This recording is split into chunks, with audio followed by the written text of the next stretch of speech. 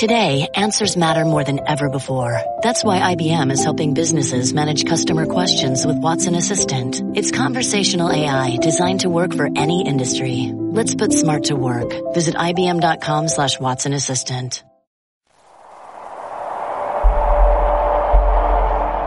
People want to know the response to an evil action almost as much as they care about the evil action. The people who are persecuted shouldn't have to answer. But that's not the way it is. Do you know that you have a whole team that's black that plays for you?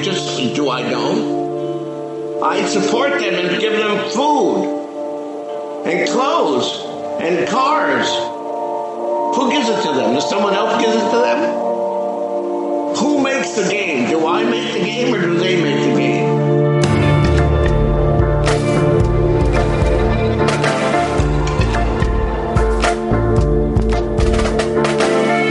The best players in the world, the reason they're the best players a lot of times is because they reduce stress and anxiety outside of the game.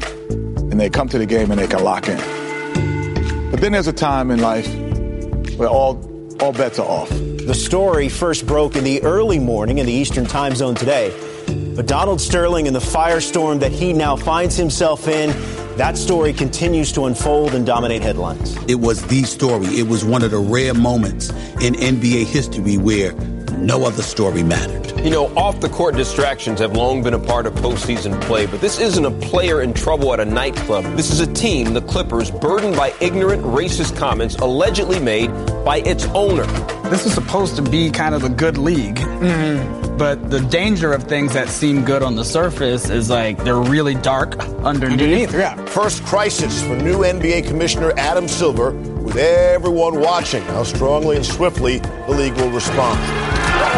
And again, all of this coming in the middle of what is probably the most promising postseason in Clippers history. You got to think that this situation has been weighing on these players. With something like this that you know you can't escape, it's hard to just go out there and play. This Clippers team in the midst of the postseason, what are you hearing about how they're going to be handling this? I was actually told within the hour that players were considering actually not playing.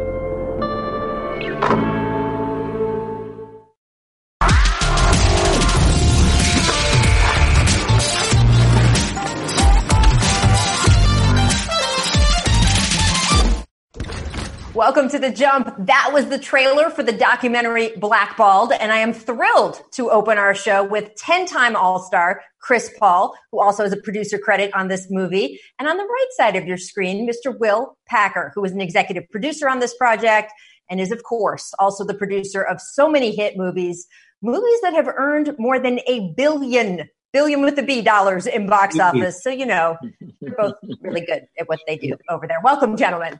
Thanks for having us, Rach. Really appreciate it, Rach. Thank you. Well, was there a moment when you guys were putting together the documentary and a piece of film you were looking at, it just made you stop short and say, oh my God, this is riveting? So many. It's one of those stories where it's like, you think you know it, but to go back and relive and see what a crazy time it was, you know, Chris and the team, they were put in such a unique position where although they hadn't done anything wrong, it was global news that something awful had happened with their franchise. And everybody looked at them like, okay, what are y'all going to do? What are you going to do to fix it? And we go behind the scenes of all of that. It gets deep. And Chris, the documentary covers how you guys really were prepared to boycott, to walk off the court of a playoff game just after tip-off, which I'm not sure people really realize what you would have been risking if you had done that. You would have been upsetting the apple cart of $1 billion television deal, risking alienating fans, worldwide scrutiny. As the leader of that Clippers locker room, how did you decide that you were willing to make that hard choice if it came to it? Man, it was bigger than that. It was bigger than, basketball. It was more about life, race relations, and how, people respond. It was nonstop phone calls, from not only just your family members and friends, but from political leaders, and we cover all that different type stuff in the doc. And as a basketball player, guys on the team, you trying to concentrate on the game, playing against the Warriors, which was a heated series, and also it was a lot going on at the time. I was going to say, Chris made me think about a moment in the doc where he talks about all these eyes were on him and he's getting all these calls. But Chris, you talked about your kids. You talked about the fact that you had to say something, make a stand, make it known that this was not okay because you had your kids' eyes on you. So you were saying that if I don't do the right thing, they will think this is okay. They will think that this is how you respond to adversity. Absolutely. And I think back, it was 2014, right? And I think about Chris, he was born in 2009, so he was younger. But now he has the opportunity to watch the doc, right? And he asked all these questions. So, yeah, it was, like I said, it was bigger than the game. It was, if you don't stand for something, you'll fall for anything. Chris, you're the president of the Players Association, and here you are in another situation right now where you're being looked to for leadership. And again, there are no easy choices, except this time the opponent isn't racism. It's a worldwide pandemic, and the issues are literally life and death, the future fate of the league. How do you navigate all that? A lot of hard conversations that have to be made, a lot of hard decisions, but with the team around us, I think ultimately we'll get to where we want to. Obviously, we want to play. Oh, man, we want to play. We want to play bad, too. And I think that's a consensus for the guys around the league. We want it to be, obviously, as safe as possible. But the biggest thing is we miss the game. I mean, Chris, what you just said, one of the things I keep hearing from players is we want to come back. We feel good coming back when it's safe. But how do you define safe? That's really the question, right? There's no zero risk option until there's a vaccine. And if you're waiting for that, you're talking about having no NBA for 1 or 2 years. So for you, what is safe? What does that mean? Well, it sounds like we need to get you on one of these committees, Rach. You know what I mean? So you can figure out what needs to happen so we can get back to play. I don't have the answers. I don't have all the answers, but I know that people are working tirelessly trying to figure it out. Well, what are you hearing most from players in terms of a detail of how things would resume that they're concerned about? Are they concerned most about testing? Or are they concerned most about risk of injury after having a long layoff? Are they concerned about the playoff structure being fair? I think it's a combination of a lot of things. But at the end of the day, right now, no one expected this and knew that this was coming. So what is normal now, right? So I think that's what we're trying to figure out is what it looks like. And until we find those answers and we can come up with an actual plan, like right now is just, it's basically sit and wait. Sort of the virus is in control. Well, you sat and watched up close the way Chris Paul and the players handled things in such a stressful situation. What do you see is going to be a through line to the challenge in front of all of those players now in the time of COVID? They realize their power. And you hear that even as Chris talks now. Ultimately, this is something that is beyond them, but their voice and their decision will be the loudest. At the end of the day, it won't be the owners, it won't be the fans, all that will have something to do with it, but it's the players, and it's the players and their power. And the thing about that, the blackball doc, is it looks at one of the literal iconic watershed moments in not just sports history, but history. You're talking about an NBA owner getting banned for life and ultimately being forced to sell his team. That's unprecedented. And so they found their voice and found their power, and you're still seeing the reverberations of that today. Even now, as they will make the decision, I have all faith and confidence that they'll make the right decision, certainly being led by CP, but they'll have to make a decision, and it will be led by them. It will be their decision. They have that power, and I enjoy seeing the players embrace that power that they have. Well, when you look at the business that Chris is in, sports, or the business you're in, entertainment, what role do you think these industries have in coming back and dealing with this epidemic? It can't be overstated how important athletics and entertainment are, because you call it a distraction, but it's so much more than a distraction. It really is a symbol of hope. That's what sports is in our time. Rach, I was watching the Cornhole Championships the other day. Things are bad. Straight up.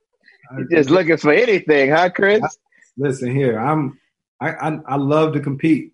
Like, I love to compete. So, y'all just said it. Sports are huge, like in the DNA of everyone. You know what I mean? Just to watch it and get to see the emotion of it and the passion and the time and stuff that people put into it to prepare. So, yeah. Yeah. I do have to ask you guys about The Last Dance before we go. Has watching it at all, has it changed your perception of Michael Jordan in any way? Yeah, for me, it's nothing like this, Doc, because I actually reached out to MJ to tell him like that these times back in like the 90s or whatnot, it's responsible for a lot of us and why we're in the NBA now. Seriously, in that I remember me and my brother at home, like my mom cooked dinner around the game, right? When the Bulls were coming on WGN. And we didn't have YouTube. So me and my brother would have to go in the backyard and act like we were Jordan and Pippen. I mean, we knew MJ was MJ, but this right here, like when he says, I would never ask you to do something that I wouldn't do, gotta respect it. All right, last question. Are we going to have the rest of this NBA season? What's your gut? Yes or no? I hope so. Say that. What about you, Will? Oh, I say yes. May not be fans, may not be like anything we've ever seen, but I'm saying yes because I'm hoping yes, but my instinct tells me that there will be some form of a season. Yes. Well, thank you both so much. Let me remind everyone, Blackball drops on Quibi on May 18th, Monday. It's exceptional.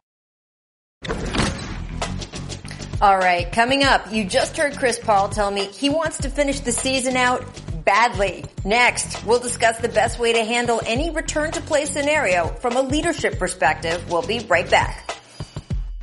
The Jump is brought to you by Wendy's 2 for $5. Price and participation may vary for a limited time only. It could be a routine drive to pick up the kids after school or an epic road trip across the country. No matter where your travels take you, we know those miles count. We're Marathon. We have over 5,700 stations across our great nation. Our people are working hard every day to provide you with quality top-tier gasoline to improve engine performance and fuel your life. Marathon, fueling the American spirit. Geico knows there are many reasons why you ride. From the camaraderie of the other bikers, a band of brothers, always there for you, rain or shine, to the amazing savings you get with Geico on your motorcycle insurance and accessories coverage all year round. But for Bucky Hornhill, it was one reason in particular. It was my helmet hair. I was born with helmet hair. I've tried to cut it a bunch of times, even buzzing it, but it immediately just goes back to helmet hair. Geico Motorcycle. 15 minutes could save you 15% or more. Coming up next, it's First Take Extra, Jalen and Jacoby, highly questionable, and Around the Horn. That's followed by UFC Live at 5 Eastern and SportsCenter at 6 o'clock Eastern. And the third UFC event in Jacksonville this week is available on ESPN and the app. The main card starts at 9 Eastern on Saturday night with a great prelim card starting at 6 Eastern. And welcome back to The Jump. I am Rachel Nichols. I'd like to welcome in our esteemed panel, the Hall of Famer, Tracy McGrady, 2008 Finals MVP, The Truth, Paul Pierce. And guys, you heard Chris Paul there go on the record stating that he wants to finish the season. It's the first time we've heard those on the record comments, but it's one thing to say it. It's another to actually figure out how and weigh the concerns of, say, a star player versus what the rank and file role players might want. Playoff teams, guys probably want to finish the season more than guys who are just headed to the lottery. Tracy, we know CP3 is the NBPA president. How would you balance all of that different stuff if you were in his shoes? It is tough. We have about roughly 400 players in our league. CP is the voice for those guys, so he has a huge responsibility. It's very imperative that he talks to the star players, some of these coaches, and really figure out what's the best way for us moving forward. I mean, the players already have taken a 25% reduction in their pay for this last check. If they resume the season, teams make the playoffs, there will be a 40% reduction in their checks. If the season is canceled, then we're talking about a totality of $1 billion will be lost. So, I mean, there's a lot to think about when it comes to, a star player versus, guys living, from paycheck to paycheck, which is crazy. But some guys are living paycheck to paycheck, and it's just, what do you do? Yeah, this is kind of like similar to the lockout, man. And I was able to be part of a lockout during my rookie season. And, I know that the players are in the same mindset as CP3. He put a call in to a lot of the star players, and from what I'm hearing around the league, the guys really want to get back. But like you said, Mac, it's just to what extent, what are the precautions we're taking. And I know the NBA has a lot of resources at being able to present a campus-like feel for the players. And, all of us want the NBA back, but it's to what measure and what risk. And is it worth it at the end of the day? And then guys like CP3 who are older, the clock is ticking on their career. Guys like him, LeBron, when you get up there in age, you really don't want to lose these years. And so I can see and sense the urgency in their voices. Real good point. Absolutely. It is so complicated. There's so many boxes to tick off. That $1 billion number, though, Tracy, it scares a lot of guys, and it makes them motivated to want to try to figure out somehow, some way. Another interesting comment from Chris was just how close the Clippers were to boycotting at least a game or two in the 2014 playoffs in an effort to force the league to act on Donald Sterling. Now, Paul, you played in the playoffs that year. You were over with the Nets. If players had decided to stage a boycott, if they had gotten to the other teams in the league, and that was the plan, if the Clippers and Warriors boycotted and that didn't force the league to ban Sterling, the plan was to ask other teams to do it too. Is that something you would have wanted to participate in? Oh, absolutely. The type of racism that came from Donald Sterling has no place in not only our game, but in the world. If it was something league-wide where the teams were to come together to boycott games just for the ban of Donald Sterling, I would have been all in for it. Guaranteed, no doubt about it. Yeah, we can't allow a bigot in our game, especially to be a leader of men. Owning the franchise and, guys are trying to follow your lead. Like, we can't allow that in our game. So if the players wanted to unite and boycott until this guy was thrown out of our game, I absolutely would have been down. I probably would have led the charge.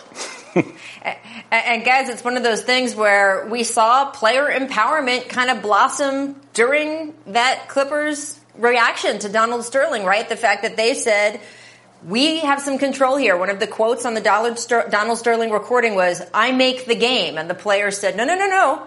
We make the game. And this is what is acceptable. It came at a lot of risk. There's a lot of backlash if you decide to boycott and you're upsetting the apple cart of billions of dollars in television contracts and all kinds of other things going on. Public reaction. We saw what Colin Kaepernick, the reaction to him just for making a stand during pregame. During the national anthem, if they had decided, hey, we're going to cut off games and that had spread around the league, I think it would have been very significant. The fact that you guys feel so strongly about that with those kinds of risks, it really says something about the players in the NBA. All right, Absolutely. Coming up, we're going to look ahead to the series finale of The Last Dance coming this Sunday. We are very sad that it has to end, but we're going to discuss our expectations for the conclusion of the epic story of Michael Jordan, Scottie Pippen, and the Chicago Bulls. It could be a routine drive to pick up the kids after school or an epic road trip across the country. No matter where your travels take you, we know those miles count. We're Marathon. We have over 5,700 stations across our great nation. Our people are working hard every day to provide you with quality top-tier gasoline to improve engine performance and fuel your life. Marathon, fueling the American spirit. Tomorrow at 9 o'clock Eastern on ABC, it's Kobe's memorable finale. Yes, 60 points. 60 this man dropped, the record for any player in his final NBA game. So big, it overshadowed the Warriors picking up their record 73rd win of the season that same night. You can watch that tomorrow on the big network. All right, Then it's the final 2 episodes of The Last Dance, Sunday night, starting at 9 o'clock Eastern. Michael Jordan is allowed to swear on television, so the uncensored version is on ESPN and the app, while the edited for mature language version is on ESPN2. Guys, I can't do it, but Michael Jordan can. That's all I'm saying. It's crunch time here on The Jump. The NCAA indefinitely extending the deadline for college players to withdraw from the 2020 draft, keep their amateurism. This deadline was set for June 15th. A new withdrawal date will be set once the league determines, when the draft is. T-Mac, how would you handle this if you were a first-round projected player, but maybe like late first round, second round, not knowing if you could go back to school or not with all this uncertainty going on? You know what, Rachel? I honestly, I don't know. I mean, we're talking about the uncertainty of both leagues. We're talking about on the collegiate level. We're talking about on the professional level. Yep. And I don't know if college is going to presume in the fall and the winter time.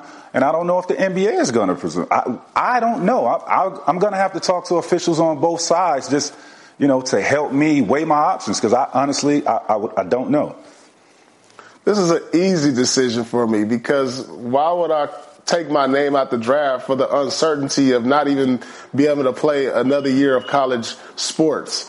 And so I'm going to just take my chances with the draft and work out, possibly try to gather up some endorsements in the process, just try to find a way where I can make a little bit of money. I mean, it's double-edged sword. I mean, because there's no sports on both sides that are coming back anytime soon that we know of, especially NCAA sports. I mean, who's to say that they're going to even have a season also? So I'm keeping my name in the draft, and I'm taking my chances with that. Look, I was about to say you'd have to go with the one that pays you money, but, sometimes in college, sometimes they both pay you money. Who knows? Anyway, on this date in 2001, our greatest living American, yes, Allen Iverson, won the MVP, making him not only a legend, but the shortest player ever to win the award at 6 feet tall. My question for you, Paul Pierce, what was it like competing against the answer? Man, I'm not even going to lie to you, Rach. I didn't match up with him, but I knew I was in situations in pick and roll where I switched out on him. And I'm not going to lie, I was scared to death because I could play defense and all, but I knew I couldn't slide my feet with Allen Iverson because every night when you looked up at the SportsCenter highlights, he was crossing somebody. He was putting somebody in the mix. And so all I knew was when I switched on him, I was going to give him that Olay defense. I was going to I'm going to let him do his move, and I'm going to let him go. And hopefully I can send him to the baseline because I was not trying to slide my feet with that guy. I didn't want to end up on nobody's SportsCenter highlights, period. So for me, Rachel, I mean, I actually had to guard this guy. And, it was one game where he was killing us in Philly. He was killing, our guards. And Doc gave me that look like, it's your assignment now. The dude never stops running. So I got to score and I got to slow him down. I was so tired after the game. I was the last one in the shower just soaking and trying to figure out why am I so tired from guarding and chasing this dude all over the court. But he was a joy to compete against. Hey, short people can be dangerous. That's all I'm saying, guys. It's not just up to you tall folks. That's all I'm saying. Last Dance, guys, just a reminder, the last episodes are this Sunday night. Just to give you a little sneak peek of the content, it's going to really focus on that tough 7-game series with the Indiana Pacers that the Bulls had in 1998, and, of course, their battles with the Utah Jazz. Thank you guys so much for being with us. Thanks to Chris Paul and Will Packer. Have a great weekend, everyone.